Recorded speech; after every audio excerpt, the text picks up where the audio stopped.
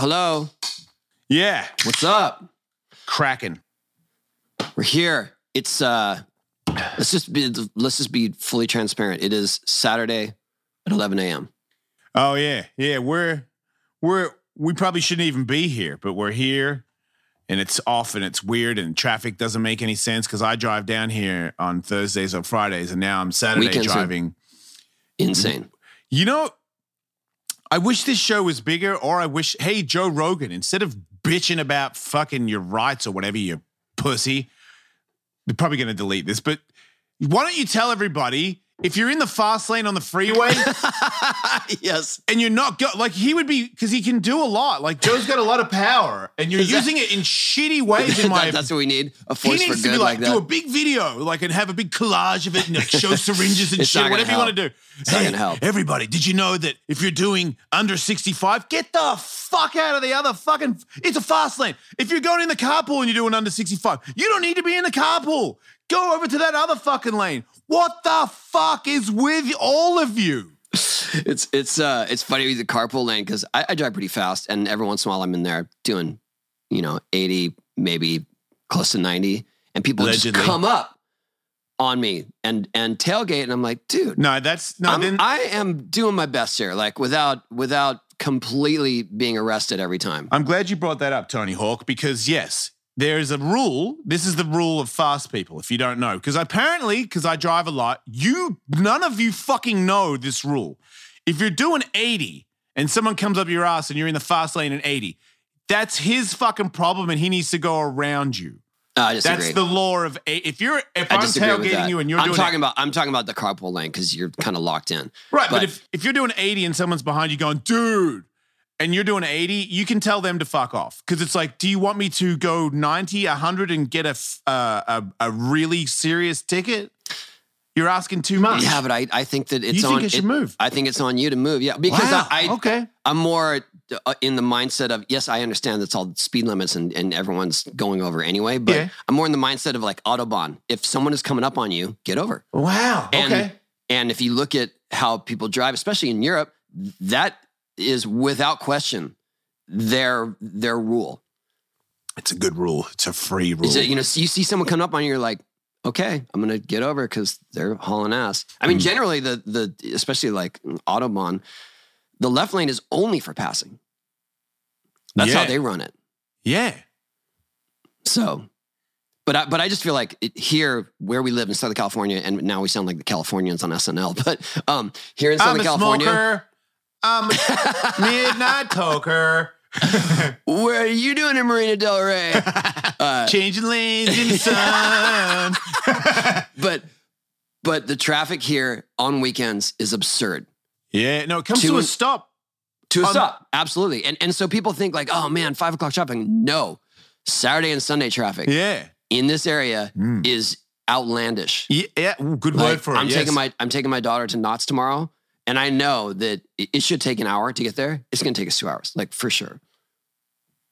Because you're going back up there. Right. Yeah. Yeah, no, it was smooth sailing until we got from Camp Pendleton back into, hey, everybody, welcome to San Diego. And it's like, no. I know we're almost in San Diego, but let's all just stop. Yeah. And prepare ourselves. Oceanside is rough. Yeah, what is that? I don't know. I don't get it. And also, if you're on a motorcycle and you're in the carpool and you go, wow, wow. Am I supposed to get out of the, like, they just want you to shift over a little bit. Yeah, but is it legal for you to be splitting lanes in the carpool on a motorcycle? I think it is, yeah. Oh.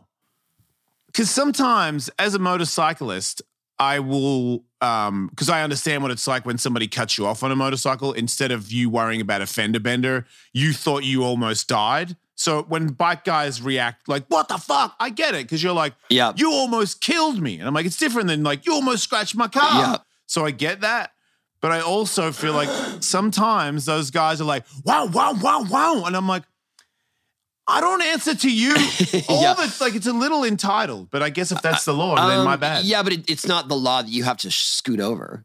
It's respect. But here's the thing about, and courtesy, now this is like, we're talking about super privileged here and wham, but when you have a Tesla and you're on autopilot, it stays in the center of the lane. Oh, it won't move. No, not unless you forcibly move it and pull it out of autopilot. Yeah. And so sometimes when I'm in stop and go traffic, right? Yeah. So I'm just kind of like, all right, I'm in autopilot, it's fine, and then motorcycles come up just like, bomb, and then I have to like yank it out. You will do it. Okay. Oh yeah, I always do it, but it's just a whatever. It's like sometimes I don't lately. So I'm just like, shut up.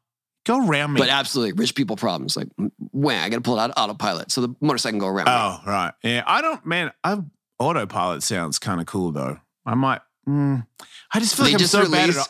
So this is pretty funny. They just released a new, what was it? They're going to release full autopilot functionality, right? Which means like you hit the button and it drives you to the destination. Takes off and everything. Yeah. And parks. I don't know about parks.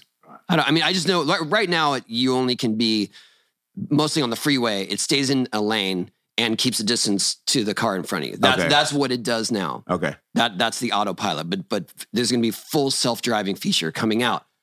So when you got the last software update in the car, you can opt in to be monitored for your driving to see if you'll qualify to get to the autopilot. So basically like Big Brother's watching you and how you drive.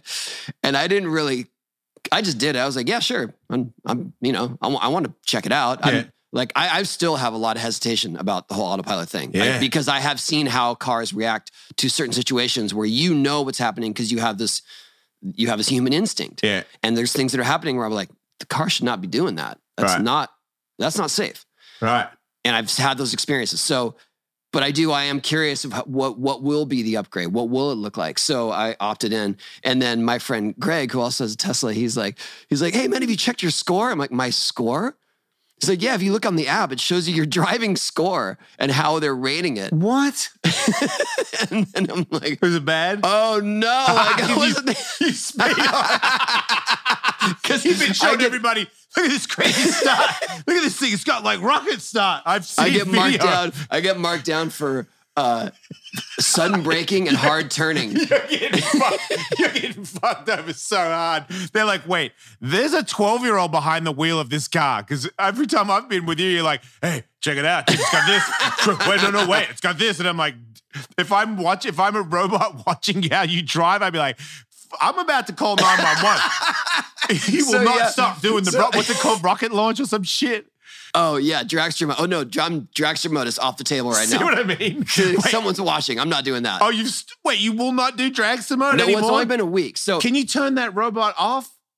Like, stop watching me while I do rocket mode? If I choose not to be eligible for the upgrade feature. Oh, okay. But I'm still in. I'm still going. But here's the thing. He showed me that. I was actually, I went to New York. I went to New York for a meeting of all things, which seems crazy in this day and age, right? It doesn't for you. And you're back, whatever. No, but you just went. Everything's virtual. You went, oh shit, I didn't realize that. Everything's virtual. Went there and they had to see you face to face. Yeah, like I went there for 24 hours and had a meeting.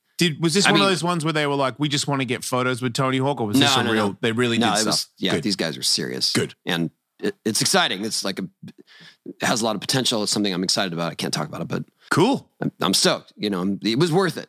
Yeah. But as I'm flying home, I'm getting text from my friend Greg, and he's telling me about that. And then I was like, what? And then I looked on my score, and I was like, oh man, I got to step it up. And so on the drive home from the airport, it was full like 10 and 2. You fucking idiot. And then I finally got my score back up. How long did it take to get your score back up? A couple days, because I had 2 days of my average driving. Yeah. And then I have these 3 days of like perfect driving. Yeah. And so now my score is much better. Oh, you can bounce back quick.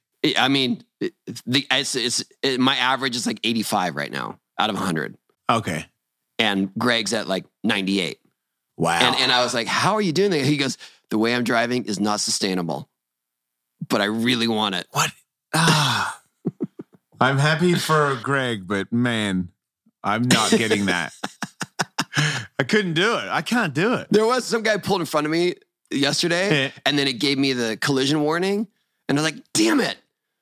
Now I'm going to get marked down. Oh wait, you get a mark for them cutting you off? Yeah, because the car just knows that someone's in front of you too close, and it gives you a warning. And if I get a warning on the app, then the points deducted. What about if you're on the roof ghost riding the whip? Does it know you're doing that? Well, if you let go of the steering wheel when it's an autopilot, it knows. Oh. And it gives you a warning. It gives you 3 warnings, and then it shuts off autopilot for the drive. You just made me realize if I had the money. Riding the whip. Oh, fuck yeah. Dude, it drives itself. The video, I'm doing music videos. You're going to go Teen Wolf all the way home? All the way home. I'm going to put a jacket on and fucking and conquer the world. Someone else I know who shall remain nameless. He's a photographer. I love, he has to be nameless because we're talking about ghost riding the whip. Like, no, because he bought weights for his steering wheel so that he doesn't have to, because it knows if you're letting go of the steering wheel. And so he bought weights for his so that it's always has. Wait, you can buy steering wheel weights? Yeah, like full to mods. rig it. Yeah. These aren't for lifting weights. These are purely to make your car think that Yes. you're hold. Wow. Yes. Okay. So he did that, and that worked out. Yeah, I mean, he goes to and from LA and never steers. But I don't trust that either. So I know. I don't. Yeah, I don't. I'm not that dude that puts an autopilot and then starts reading a book or something. That's right. That's not me. So do you? What's the craziest of? What's the least amount of attention that you pay when it's driving? Like, how crazy do you go? You're on your phone, yeah? Only if it's like an urgent text.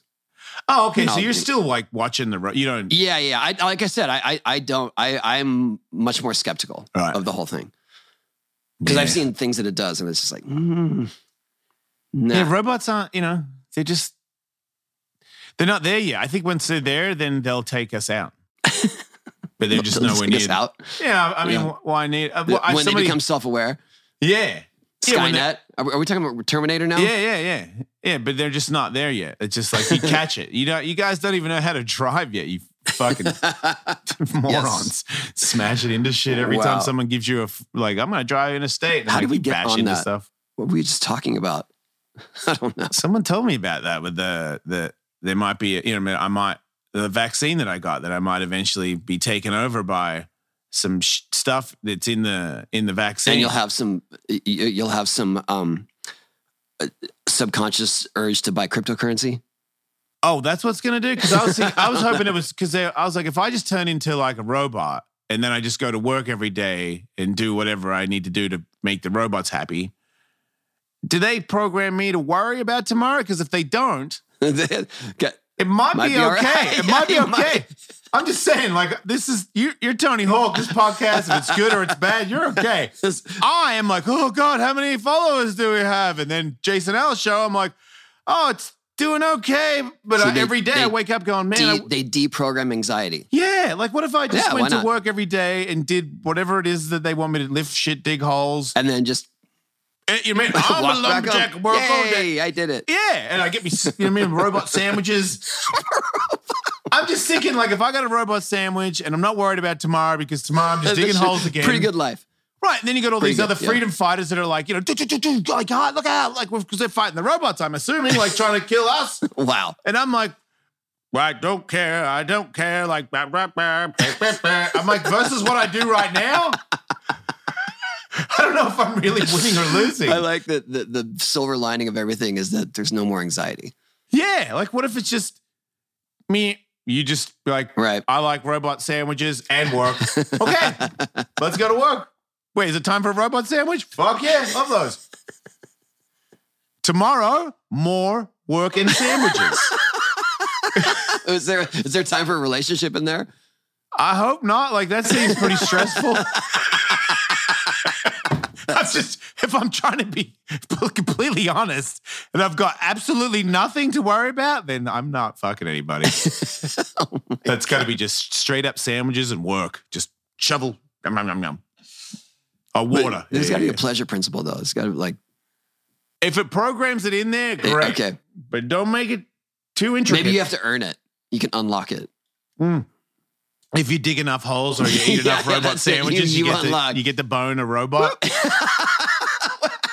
Everything's a robot. It is. I'm not getting a fucking freedom fighter. They know better. Wow. We just delved into sci-fi. Sorry. Yeah, I just like, where are we going? What's the end of this? I know everyone's pretty worried about it. I'm like, what is the end, you know?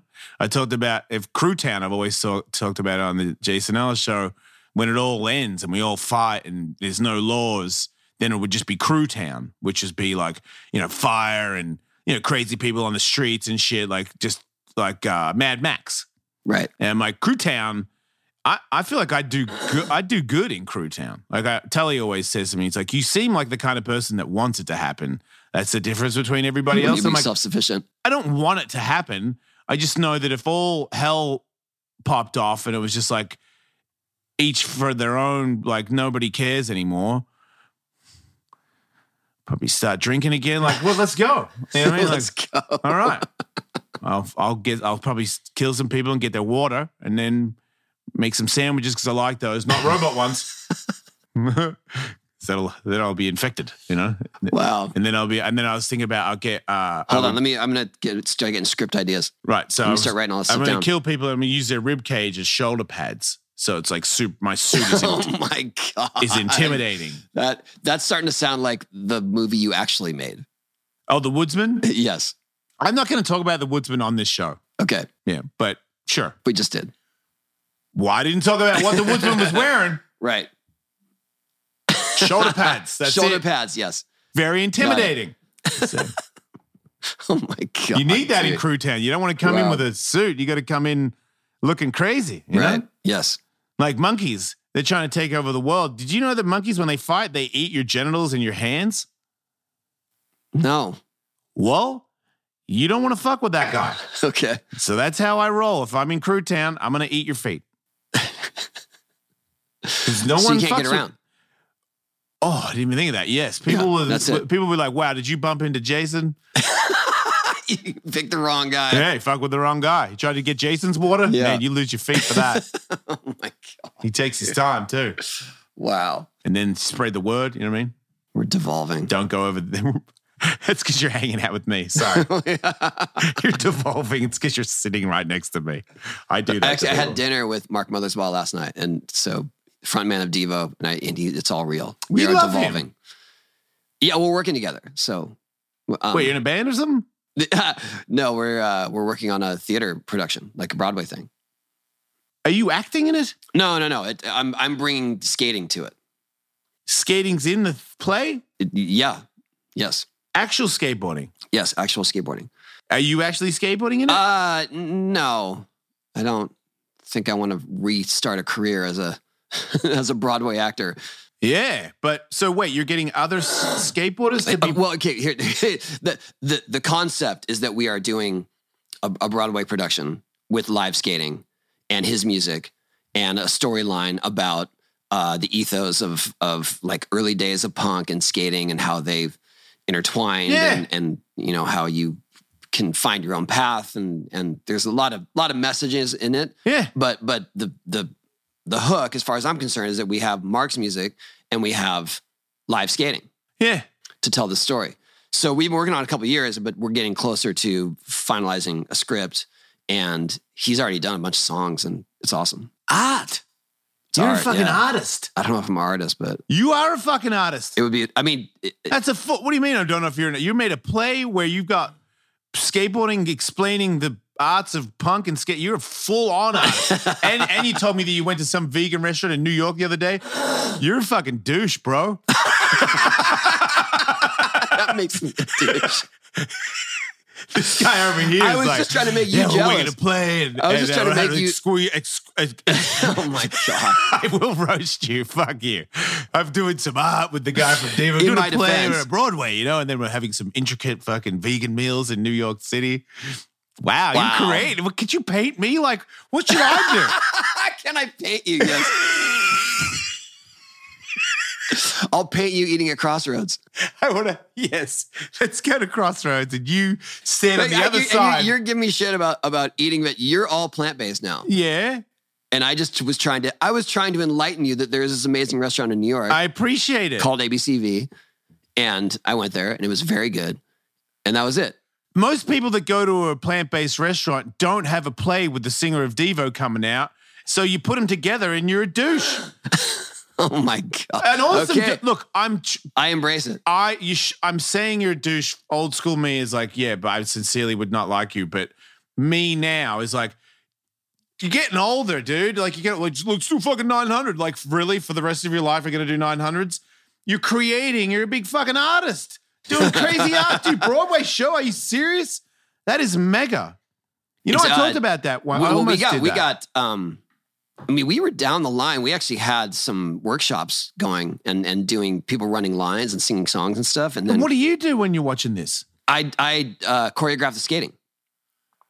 Okay. So I got a crew of skaters. I built a bunch of ramps that fit on a really small stage where we would do this workshop. Yeah. And we created routines to music, like time to music. Oh, shit. It was pretty sick. And you've already done that? Well, we did a test run. We had 2 mini ramp quarter pipes facing each other. We had a little pyramid and a little rail. And it was just more like, can we do this in a specific space that would work on a stage? And we could. And then COVID hit and everything was, all plans were off.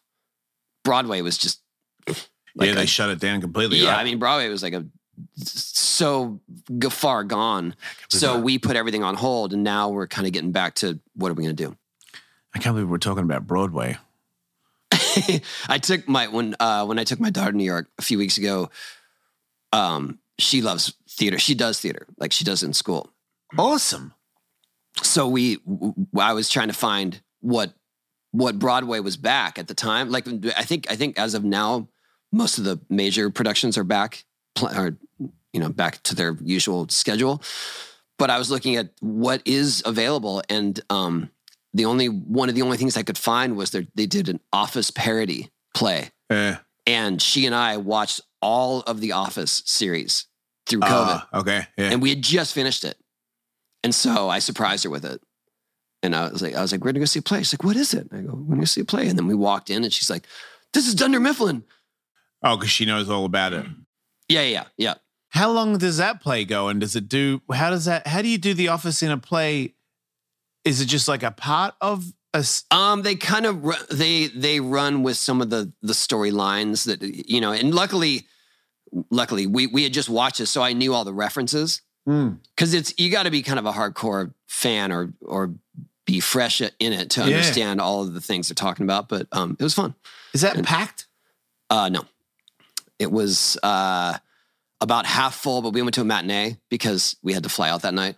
Okay. I think that probably the night ones are, I don't know, whatever. Yeah, it's weird. Plays I never liked them. Never watched them. But we're going back, and I'm trying to see Neil Brennan's play. Who's Neil Brennan? Neil Brennan is a comedian and a comedy writer. He wrote with Chappelle. And he's doing a play. He's doing his own. Like a one-man show. I mean, it's a performance. Okay. But it's a Broadway stand-up, but it's on Broadway? Yeah. They do that. What's the difference between stand-up and stand-up on Broadway? I think it's more like that you're telling stories. Maybe there's visual. I don't really know. Yeah, there's could be a screen behind you. Probably. I was going to do that. I had the last time I had a manager, they said that I should do, my book and tell the story like Mike Tyson kind of thing. Like Mike Tyson did Yeah, that'd be amazing. Yeah. So I had I don't know what you would call it, but somebody from the theater who was helping me tell my story and practice how I'm going to tell my story and the visuals that would be playing behind me. And we were doing it for once a week for about a year. It was kind of serious. And then, do you mean that was going to be the schedule, or you did that? I was being trained to perform in the theater and do this thing. And they were like, what other things we were going to do? Because, the rougher stuff, they were like, some of that might be better if it's like puppets, because it's to soften. Puppets? Yeah, because of the molestation thing. They wanted to cover I understand, stuff like that. So, but I was, my argument all the time was, I get it. And yeah, I do believe I have a crazy story, but I'm not the heavyweight champion of the world. That's a big help. I was never the heavyweight champion of the world. So it's like, come see my play. Yeah, but it would be more, I think in your case, they're just relying on word of mouth and you gaining traction. And of course, Mike Tyson has a built-in audience. Yeah. But also when I heard he was doing that, I wasn't that interested in it. I was like, what is he gonna? That doesn't sound that, I don't know, engaging. Did you change your mind when you saw video clips of it? No, I heard all the word of mouth, and I heard people that went to it. They were like, it was awesome. Right, because it looked, I didn't see it, but from the videos that I watched, it did look really awesome. Right, but that's what I'm saying. Like my attitude was more like, I don't know, and then people said it was amazing, and so I feel like with yours, maybe there's no stigma attached to it because you're not as well known, and then you could just come out with like, wow, you got to go see this guy. You won't believe his story. Right. And the way he tells it and the way, Right. Well, it's not too late because I've been doing stand-up and then I actually went to like a stand-up kind of school thing on Thursday where they got video cameras and a proper set and it's only like 5 or 6 comedians and you do your set and they film it all. And then after you do it, these other comedians tell you what you could do to make it better or things like I got every time. Yeah, and I got broken down like, hey, all comedians like have jokes and they write them like stories. Like you have stories. You really lived those stories. They're not made up. Yeah. And I was like, you don't think it's a little like name droppy? Because I talk about China and Shane Carwin, and they're like, it'd be different if you made it up and you were just pulling famous people out of your ass, but it happened. You really did it. So you should definitely use that because everyone kind of has their jokes. But if you have an original person that comes up and tells a different side of stuff, you really stand out because everyone's kind of doing the same thing. So I got a lot of encouragement and a lot of like the process on how you break down how you would do comedy. How would you get better? How do you know? Because it's like you got to repeat your story. And I'm like, I fucking hate repeating myself. I remember seeing a comedian once where he's like, so I was out to dinner in I don't know what city. It doesn't matter because I'm lying. It's like he's just a setup for a joke. That's awesome. Yeah, but see, I feel like I at first I just told stories, and then every time I'd go back up there, I'd tell another story, and then I started to notice. I'm like, these guys are doing the same thing, and then someone pointed out to me, like, yeah, dude, it's not comedy unless you work on your routine. Right. And I was like, okay. So it took me like a couple of years to I stopped doing it because I was like, what? I'm not telling the same story again. It's stupid. Yeah. I learned that I had a taste of that doing speaking gigs. I was doing a lot of speaking gigs over the last 5 years. Yeah. And I try not to make it rehearsed. I try not to make it scripted. And I tell my story and sometimes if there's a theme to whatever I'm like, there's a conference and there's a theme that's, we think outside the box or whatever it is, something like that. They're like, can you kind of hone in on that side of your story? Yeah. And so I'll focus on some aspect of that more. But it's weird because I am telling a lot of the same anecdotes. I'm trying to make it sound off the cuff, make it more fresh. And the audiences are way different every time. Right. And some things that I tell or a story or my joke about it kill. And the next day it's like, and of course that is the plight of all comedians where it's some audiences are awesome and some aren't. And it's not necessarily because of their performance. Yeah. It's just because of the vibe. It's funny because they told me, they said, your stuff is really good. Because I was like, should I even have any of this stuff? They're like, no, it's all really good. But you might want to explain who you are and what you are before you go telling those stories, because the way you look and if you start talking about trans people or something and you're not explaining that you're bi and that you're right. People could they immediately think you're yes. Like if I'm making a joke about China and I'm like, she was kind of a bit like a dude. You know what I mean? And I'm like, well, she almost beat me or whatever. And people are like, oh, so you're just some dude who like makes fun of women for being jacked. Right. Yeah. So I have to but I can't just go, hey everyone, so I'm a pansexual. I don't know if you guys know what a pansexual is, but I understand like them, they, and I'm cool with everybody. Anyway, like I gotta make here's my story. Right. I gotta make it funny. So now I'm like, okay, how do I make a story about explaining my tweaked sexual preferences without like. But it really told me, it made me realize how hard it is for what I would call real comedians because I've got this angle. I mean, it's like half the people that are going to come and see me know me. And well, I'm sure the big challenge with comedians is that they're some of the funniest stuff is the most offensive. Right. And you got to read the room. And the room might not be like, right. The room might not be into that. And you have to have a plan B where you go, oh, here's my incredibly hilarious G-rated story. Like if they go, hey, soften your copy, I'd be like, oh. Yeah. Man, I am running low right now. The first stand-up for skate parks that we did was at a bowling alley. Did you go to that one? Yeah. So Blink-182. David Spade was there. What's that? David Spade, right? Yeah. But we were throwing everything against the wall, right? So we said that what happened was David Spade agreed to do it. Yeah. So it was our very first charity event fundraiser. I remember. And awesome. The first talent that we got booked was David Spade. Yeah, I remember thinking, holy shit. So we're like, okay, it's stand up for skate parks. That's what we're calling it. Oh, because we have a stand-up comedian. Oh. Right? Wait, that's where the name came from? Yeah. Holy shit. And then Blink agreed to do it. Yeah. But the only venue that would allow us or that we even could secure at the time was this bowling alley in LA. Yeah. And so was that the bowling alley where the dude actually bowled? No. Oh, different one. Lucky Strike. My bad. Lucky Strike. Okay. We did go there on the skate park tour. That's why it's confusing me. Yeah. Okay, good. But this one's called Lucky Strike, and it was the first kind of that vibe where it's like bowling and it's partying and it's lights and it's more like a club vibe. Okay. Bowling. But anyway, they don't have a stage. No.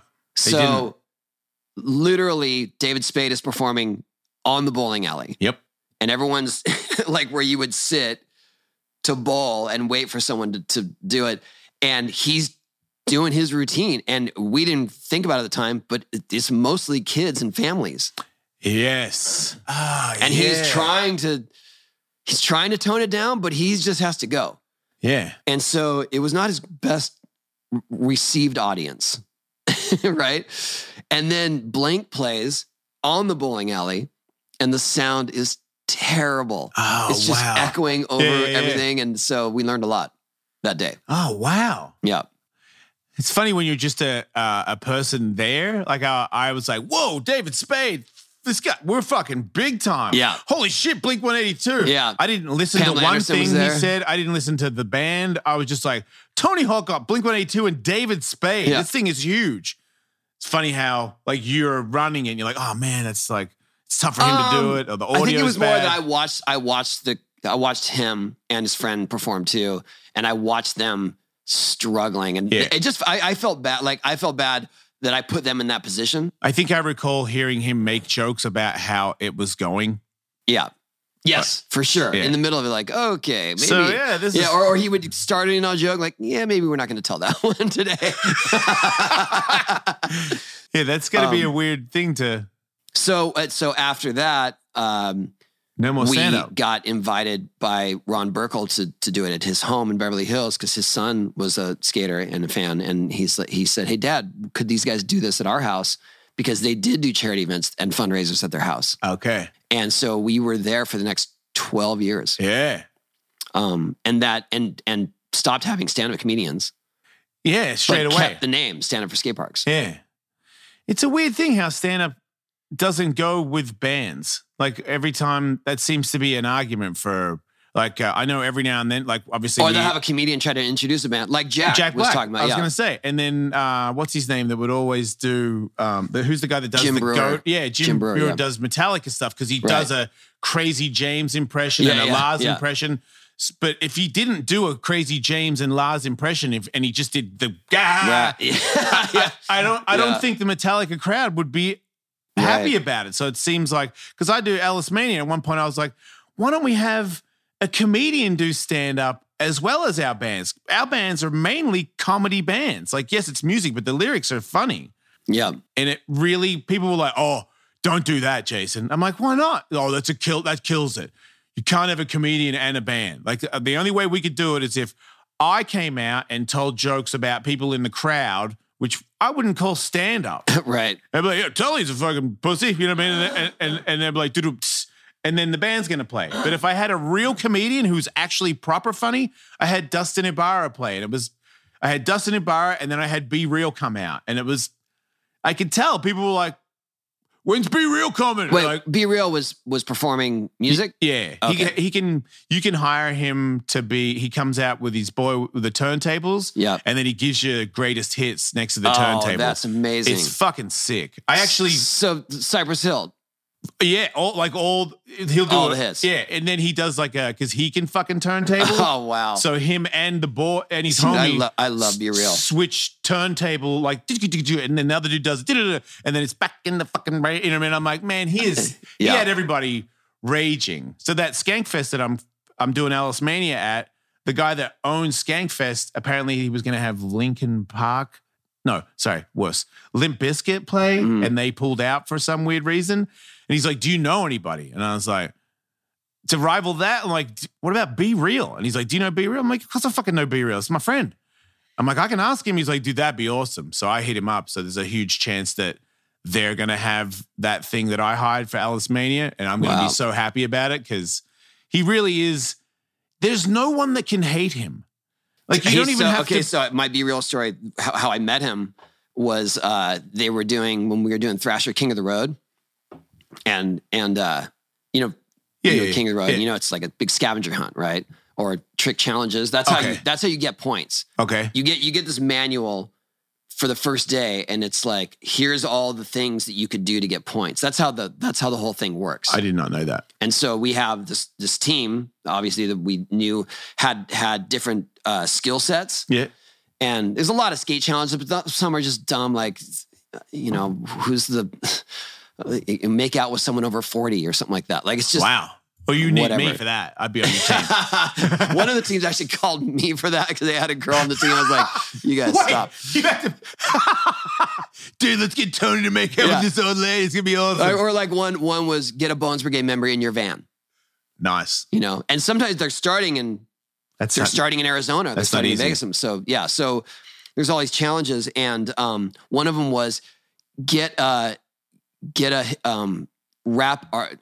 A hip hop artist or get a rapper to skate with you. And the more album sales, the more points you get. Oh, shit. And so I had just done this trip that Exhibit was on. And so I hit up Exhibit and I was like, "Hey man, could you go meet these guys like for a skate session in LA somewhere?" And he's like, "Oh man, I'm recording." He's doing something. He's like, "What about Be Real?" And I was like, "Yeah." He goes, "He sold a lot more albums than I did." He has sold a lot of albums. And I was like, "You think he'd do it?" He's like, "I bet he would be down." And I texted him and he's like, "Yeah, man, just tell me where and when." Yeah. It was like, what's that? He skated. He went and met them in a parking lot. Okay. Like, stood on a skateboard. Right. They had a skate session. Right. And then off he went. And I was always like, that was the coolest thing to do. I mean, I'm talking about like within a span of 24 hours. Yeah. I mean, that guy, I can't get to the things that he does where you go, what? Like he's come to my house before to drop things off. He said, and so I got to thank him. I did his podcast like a year ago. Yeah. And I came on right after you. Okay. And then I just said, "Hey, man, I never really got to thank you in person," but he's just like, "Yeah, man, I show up." That was it. Like I show up. And I was like, that is the best attitude and response. He's the most no bullshit celebrity friend that I have. Like, I love Carey Hart, but I can't get Carey Hart to respond to me for shit. Yeah.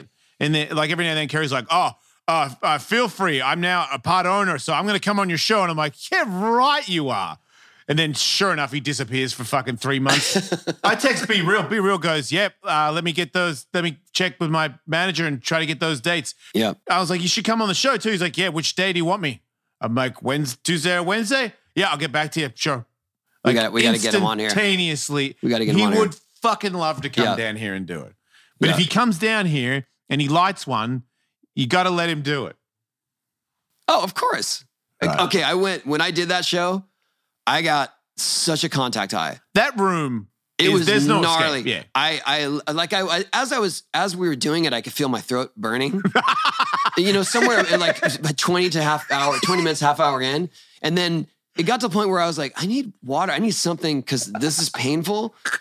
And then when I left, I went to drive home and I was like, nope. not driving anywhere. No, I was going to go meet. That's right. I was going to go meet my family because we set up this crazy sushi dinner in Manhattan Beach, and shout out to Yasu, Sushi Inaba. Anyone? They just got a Michelin star. Okay, there you go. I just heard what that was the other day. Okay, so Sushi Inaba. So we set up a dinner there. Yeah. And so I was driving there, and I just pulled over, and I was just like, I'm not. Got it. I gotta wait. Dude, I smoke weed all day, and those dudes, whatever the weed they've got is the strongest weed you can get. Homie right next to me had a dab bong, and he was doing his own joint and a dab rig. Not stop. Yeah, they did not stop. No. Yeah. No. And there was a dude. Oh man, I forgot his name. There's a dude that was also on the show from Detroit, and he had some strain that everyone like. All of Bobo. them. What's that? Bobo, probably. The older guy? Yeah. Yeah. No. He has sunglasses on? No, Bobo's in the band, right? Yeah, but he's on the... No. This guy is like, he was a guest. Oh, and he's a rapper from Detroit. Oh, okay. All right. I forgot his name. But he had it was like the Sasquatch strain or something crazy. And they were all just like, oh, and he brought one for each one. Dude, they're going, oh yeah. And I was just like, I'm so done here. Yeah, that was, wow. There was a time where, I mean, it still happens, but whenever I get photos, if I'm smiling in photos, so many people are just like, oh my God, look how stoned he is. And for a while, it really bothered me. Because I was just like, no, I'm not. I don't. Like, wait, what are you talking about? If you're smiling, people think you're high? Yeah, and I'm just like, I'm just old. And so I used to reply back like, no, I'm just old. Like, that's what it is. You know, my face looks like squinty. I don't know what it is. And for a while, and now I'm just like, whatever, fine. Whatever you Yes, I am. I'm super high. You want to buy some weed off me? I got it right now. Tony Hawk, wait. Sure thing, yeah. I don't even skate anymore. I sell weed. That's my new job. Yeah, I remember when we did the cover for this show, there were the cast people were like, do you have one with Tony's eyes open? Yeah. Well, that's because we were looking at the sun too. Well, I thought we were laughing. The fuck do you look like when you're laughing? Like it wasn't a fake laugh. I wasn't like, eh. I was like fucking laughing. We were laughing at each other for being models. It's stupid. Anybody takes photos of both of us just standing there, you better fucking get it quick because after about 10 photos. That was so funny taking that photo. I feel stupid. We're going to Atiba's house, like all rushed. Yeah. Your kids are waiting in the car. I was like, I'm just going to do a photo shoot with Tony Hawk. Yeah, so we needed to get photos for this show. And I was in LA doing something. And I hit up Atiba and Atiba said, yeah, if you guys can come to my house today or tomorrow, we can do it. And I told Jason, he's like, well, I'm taking my kids to a game, but okay. And so we all converged at Atiba's house for a half an hour. I love how lame we are that I tell my kids that I'm doing a photo shoot with Tony Hawk and Atiba, and they're like, yeah, we'll wait in the car. Like they had no interest in seeing any of it at all. All kids. I don't know. I would have thought Atiba's pretty cool, you know? Fucking Tony Hawk's Tony Hawk. Like a video games, like, meh. I'll wait in the car and watch my phone, watch TikTok videos. TikTok destroys you guys. TikTok destroys. It annihilates us. It does. Can't compare to them. I did a TikTok video I posted the other day of us doing this show and tagged the people that were on it. So it was Jack Black, Tony Hawk, James Hetfield, and Metallica. Yeah. So I hashtagged it. That was a good idea. Man, I guess that's how you play the game, huh? Because it got a lot of traction. Yeah, like 500,000 or something. And usually sometimes I get like 2,000 likes for stuff. I'm like, what the hell? I don't understand TikTok. I usually don't like posting because I don't get it. I feel like I'm lame. I just like watching stuff on there. Yeah, I don't have a good gauge about what will go off on TikTok, but every once in a while I have something and I go, this is short enough and interesting enough that it could probably be interesting. Right. So I'm way more picky about what I put out on TikTok. Is that you all the way or is that the team? Everything is me. All my social media is me. Right. And it's funny because I had this conversation with Mark last night. Someone was running his for a little bit, Mother's Ball. Right, we're back. Because he didn't really have time to do it. Yeah. But he would read stuff that was supposed to be in his voice or like a caption. He's just like, that's just not me. Right. And people know that too. Yeah, I think it's a little different with him because I was watching his and I didn't think it was outlandish. It seemed like it was definitely it was curated in some way, but when I've seen, I just know how some people, they have a whole team of people doing it and whatever, and a lot of people think that's what I do, but I don't. And sometimes I'm not posting because I'm just busy. Yeah, I'm doing other stuff, like I'm living life, doing this. But it's I can't. I just don't trust anyone to do it in my voice. Like I know what I want to say or what I want to convey. And I know if someone else writes it, even if they're a super good writer, it's just not going to be of the same ilk. Do you think your wife could do it?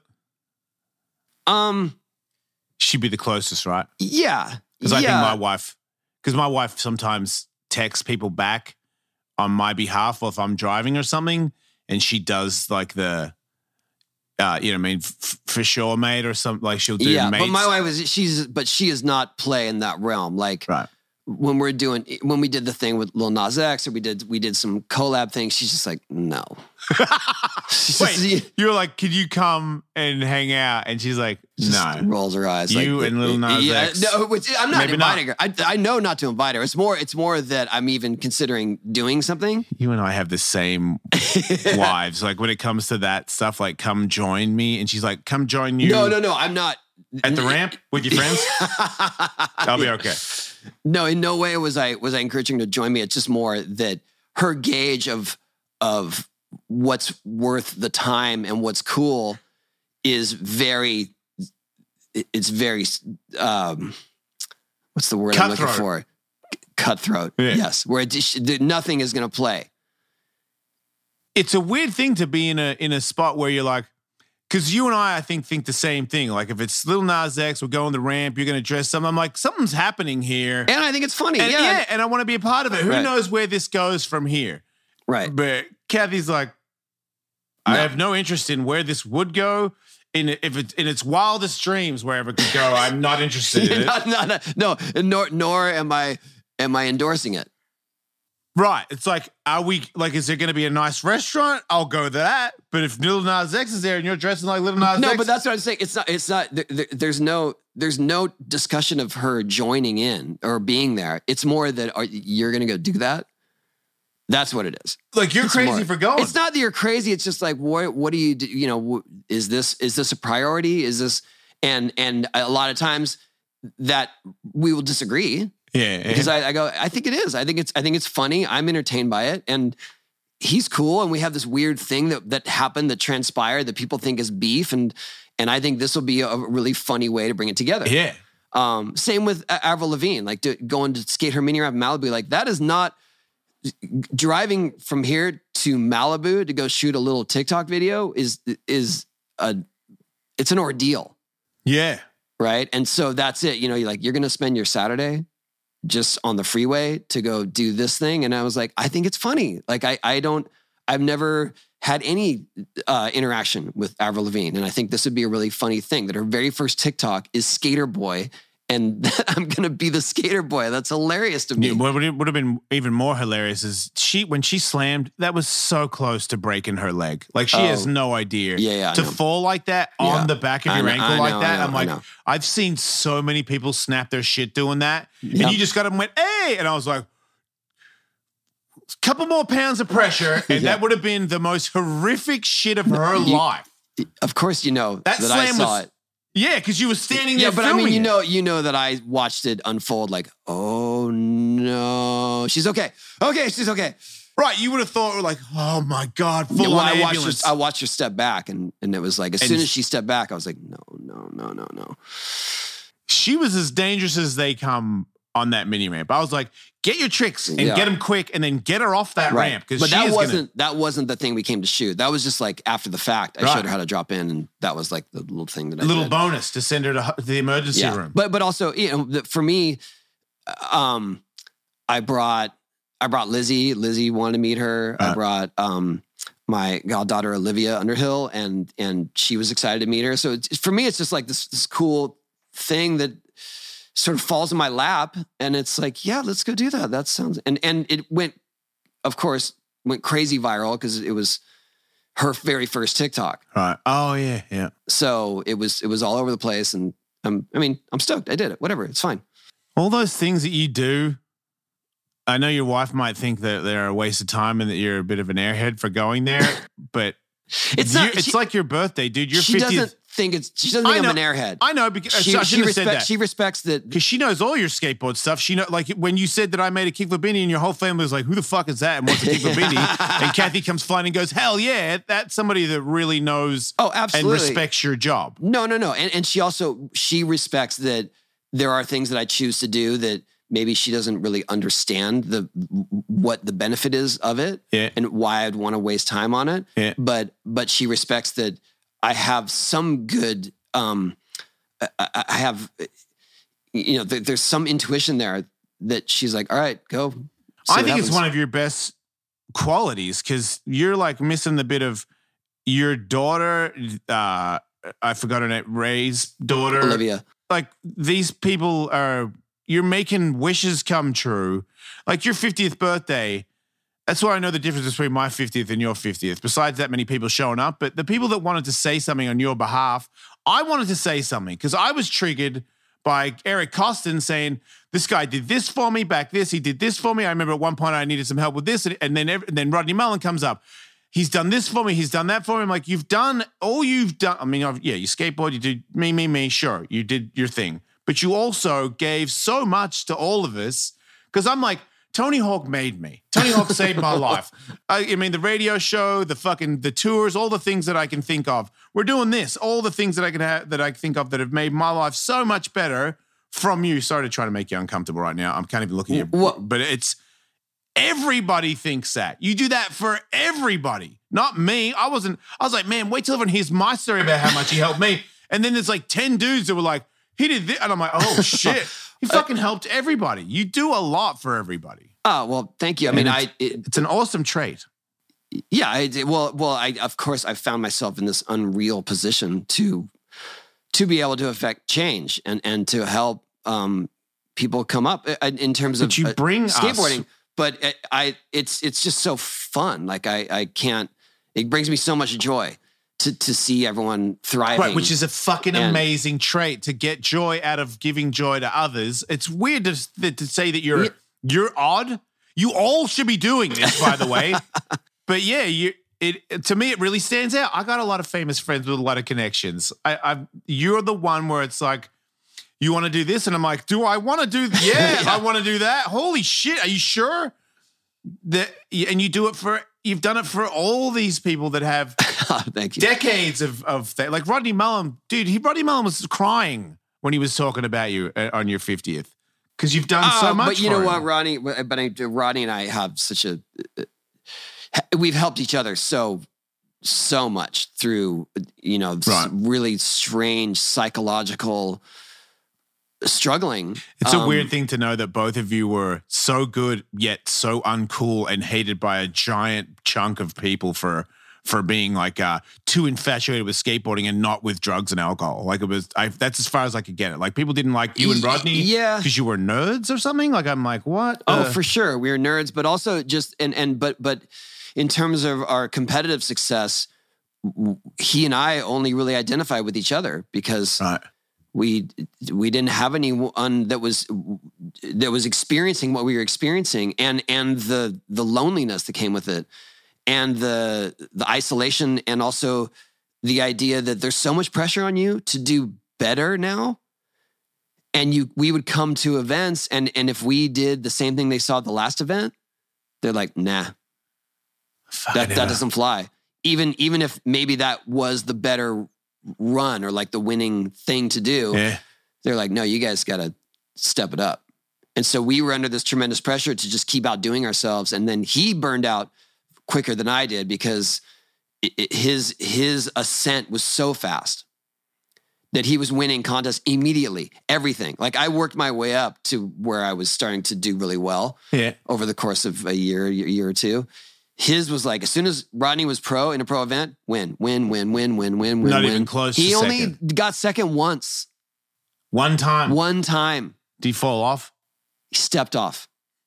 Like his foot hit the ground. Right. So his mistake. Otherwise, it's done. Yeah, Perry Whitlander won. But greatest day of his life. Was just like so he said that it was his dad that forced him out because he had issues with his dad already, and so that was just his way of saying like, oh, I can't do it anymore. But in reality, he just couldn't take it anymore. And so when I told the story in Bones Brigade Doc or whatever, but when I was struggling with that and feeling isolated and wanting to quit competing, I called him up. And I was, cause I told Stacy that, and Stacy's like, well, here's the thing. You can't make a living unless you're competing. Yeah. In the time, in the 80s, if you weren't showing up at the contest, you're not going to get pictures in the magazine. Right. There were no video skaters. Such a different world now. Yeah. So you had to be, and so he said, what do you think you're going to do? And I said, I think I'm going to make videos. Like I want to be, and he's like, if you're not in the top 3 or whatever in these events, no one's going to care. We're not going to highlight you on video. And it was just like, so he goes, but I think you should call Rodney, because Rodney went through the same thing. And so Rodney and I talked for a while, and Rodney told me how he finally sort of let go of the pressure and let himself be free to fall or do whatever. And he found a new creative streak, and he felt a lot better about his skating. He didn't compete all the time, but sometimes he did. Yeah. And when he did, he took chances. Right. And that's what I did. I stopped competing for a little bit, and then I came back to it and was like, it's all or nothing. Like I'm going to try the hardest stuff. Right. And if I don't make it, I don't make it. If I make the finals, wah. And it was way more fun, and I actually got way better. What year was this where you stopped? It was probably around 89. Like 88, 89. Hey. Yeah. I skipped a few events. Fuck. And then when I came back. Is that because you didn't go? Is that why you didn't go to Munster, the World Cup in 91? Most likely. Oh, no, not 91. Or was it 90? Probably. Because it was Miller and. Yeah, probably. And not you. Yes. I'm like, where's you? Yeah. There's a giant piece missing here. Yeah. Like Miller's winning easily today. But also, like I said, it allowed me to really be more creative and have more fun. And I was just like, it was sucking the fun out of skating. And it was like, the reason I do it is because it's fun. And now I'm not having fun, and I'm winning all the events. Like, something's wrong with this picture. Man, that is crazy. Like, I remember not having that much fun because I just couldn't seem to keep up. And I wasn't like, if I was winning, it'd be pretty hard to stop. I can only tell you that I don't understand what it's like. I can never understand what it's like to be in that spot where I'm winning so much and it's killing me. I don't like being here. Because the pressure, everyone's expecting me to do more. It's the same thing that bands go through when they have this huge success, and then they just despise the thing that's supposed to give them the most joy. Because they're just playing to these crowds and they're just going through the motions, and just like that's the whole premise of The Wall, Pink Floyd, is that you just build a wall between you and the fans because you can't even deal. Wow. I mean, I feel, you know what? As close as I've got is Alice Mania. When Alice Mania was really charging at the Hard Rock, we took over that weekend. Like every time I was there were people. I remember a girl walking in front of me around the Circle Bar, and she had a red dragon tattoo on her spine. And I was like, whoa, cool tattoo. And she went, holy shit, you're you. And I'm like, yeah, wow. And then, holy shit. And someone's trying to text me, and I'm like 20 people lined up on a court next to the bathroom to take photos with me. And I'm like, I can't even answer this text message. Okay, yeah. And it's just like, fucking go, go, go. And I'm like, what the fuck? And I remember thinking, I don't like this. Like, if this was my life, like if I left the Hard Rock and it was that's it. That's it. Watch what you wish for. Absolutely. That's it. You got there and then you're like, wait, what? This is not what I imagined. It's scary. And it does make you pull away. Like it took me a long time because I did Alice Mania for people to fight and that had never fought before. And I was like, how was that for you? Scary, right? Because I just did it and I was scared. But do you feel good? Yeah. And I was looking for that eye to eye, like, you got to fucking be thrilled. And they're like, I fucking am thrilled, man. I'm like, I got you. I gave you that fucking thing. Right. And then it turned into this big hype thing where now I've got drunk people. You're like, Ellis, fucking, woo, and vomiting. And I'm like, I I wasn't trying to make you be here. I was trying to make people like go, man, my life has been changed from you. No, I mean, you gotta take it all. I remember doing one out by the pool, and a guy had American flag Speedos on, and he was right up against the counter, and I was on the other side, like, Ellis, you're the best, and he's like, dick and his American flag thing is hanging on the table. And it had been hours. We did a 3-hour show, so I'm just not even paying attention to him anymore. And he's American dick that's hanging on the table. And then I'm like, yeah, blah, blah, blah. And all of a sudden I hear, blah, blah, blah, blah, and I look over and he's vomiting. He's vomiting down his chest over his American Speedo dick onto the table. And I'm like, you think we could... Can we get him out of here? Or fucking a man is vomiting on me while I'm doing a broadcast. Millions. We moved him out. I remember going, This is not exactly what I was trying to accomplish. Right. But that dude's still a fan. Every now and then I get remember me? I'm the guy that vomited on my Speedo dick. And I'm like, yeah, dude, I totally remember you. Never gonna forget you. That's amazing. Yeah, that was a great show. I don't know why I'm trying to do it again. But that's the thing. Okay, so we get back to, like, you're doing those events, and then there's the expectation to outdo yourself every time. Yeah. So you're trying to outdo it. And so when we were competing, like, what's better, come up with a new trick? And same thing happened with that Stand Up for Skate Parks event. We had to keep outdoing ourselves by getting, like, the heavier and heavier bands. Yeah. And at some point I was like, I'm not enjoying this. Could have you just got a band that you enjoyed and wasn't bigger? Like, I did, but I felt the pressure. I think that's what it is. It's self-imposed. Right. It's your trait. That's why you're so good at skateboarding. You know, we had Jane's Addiction, and we had Black Keys, and we had Modest Mouse and X, and it was unreal. Like the caliber of bands that we had playing there. Blink-182 came back and did it again. Yeah. Outside sounded way better. Yeah. Pennywise. That's right. Who else? It was crazy. A lot of people. And then every year it was like, who's it going to be? Like, I don't know. It's crazy that you thought that. Like, where do you go from here? I was like, what's he going to have this year? I'm like, it just like, if you had any of those guys come back, awesome. Right. Wouldn't, you know what I mean? Like, how come you don't have Metallica? But it started to become more that it was like the place to be seen. To say you went, and the fundraising started to fade. Wow, see, that's a fucking thing that I got with Alice Mania. It got to the point where people... they just want to say they were there. Yeah, and I was like, I'm so far away from doing it for you. You don't get it. I actually don't even like you. That's how much you're doing the wrong thing here, like pushing people or being inappropriate. I'm like, dude, I got us all here to be friends. Yeah. Like, get the memo. I was doing it to raise money for skate parks. And you're just there to fucking and it was more people are just there to get selfies. Like, look at Perry Farrell. Woo, I'm here. That's what happens. Yeah. Like, I feel like you get a good thing and then everyone jumps on it and turns it to shit. Yeah, but it was just, that was the nature of the beast. Those fundraisers are tricky, and a lot of times they'll do, especially when they have big acts. If you go to a big Hollywood fundraiser where someone like Billy Crystal was going to perform, or back when Robin Williams was alive, and they're going to wait and do crazy auction items, like kind of make you sit through the fundraising before you get to that. Yeah. And we never ran it like that because I didn't like that you were like trying to hold people there. Yeah. Forcefully. So we have silent auctions and whatever. And yeah, it was great. And Ron Burkle like has my utmost respect and gratitude for letting us invade his house every time, tearing up his lawn. It was amazing. Crazy. Yeah. It was a blast. So and then at some point when we stopped doing it, was like, we had a good run. We did it for over 10 years. Yep. Raised pretty good money consistently, but we have to find a different fundraising model. Right. That's how I feel about Alice Mania. If it wasn't for the pandemic, I'd already be moving on. But I said I was going to do it, and I will freaking do it. So I'll do this little one, and then next year I'm going to do a giant one. I'm going to put that comedian to sleep. You're getting snored. Just for a second, I'm going to be real mean. And then when you wake up, I'll go get you a beer and shit. We'll be friends.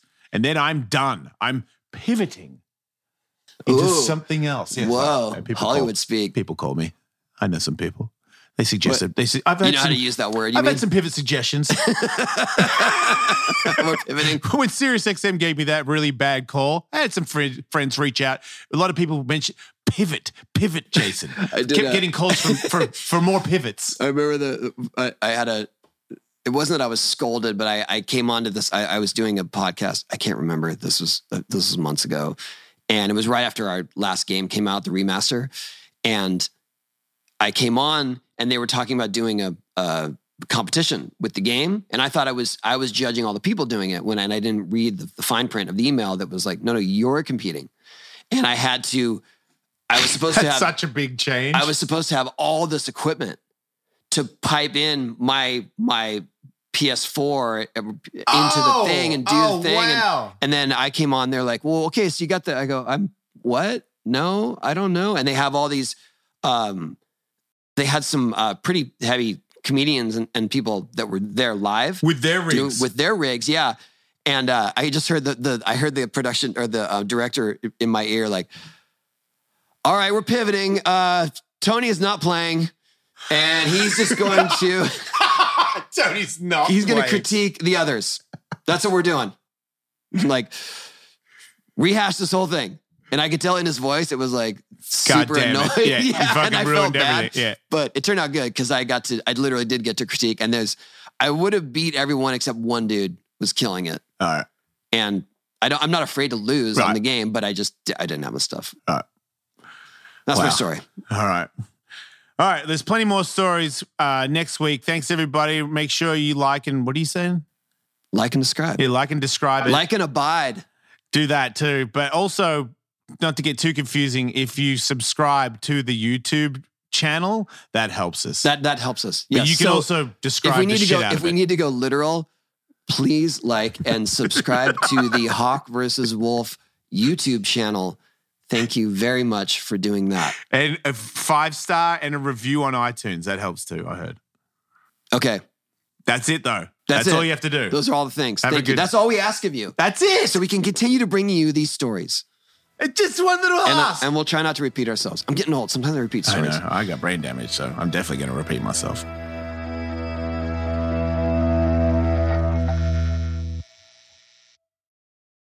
Shopify presents cool sheets from AHA to...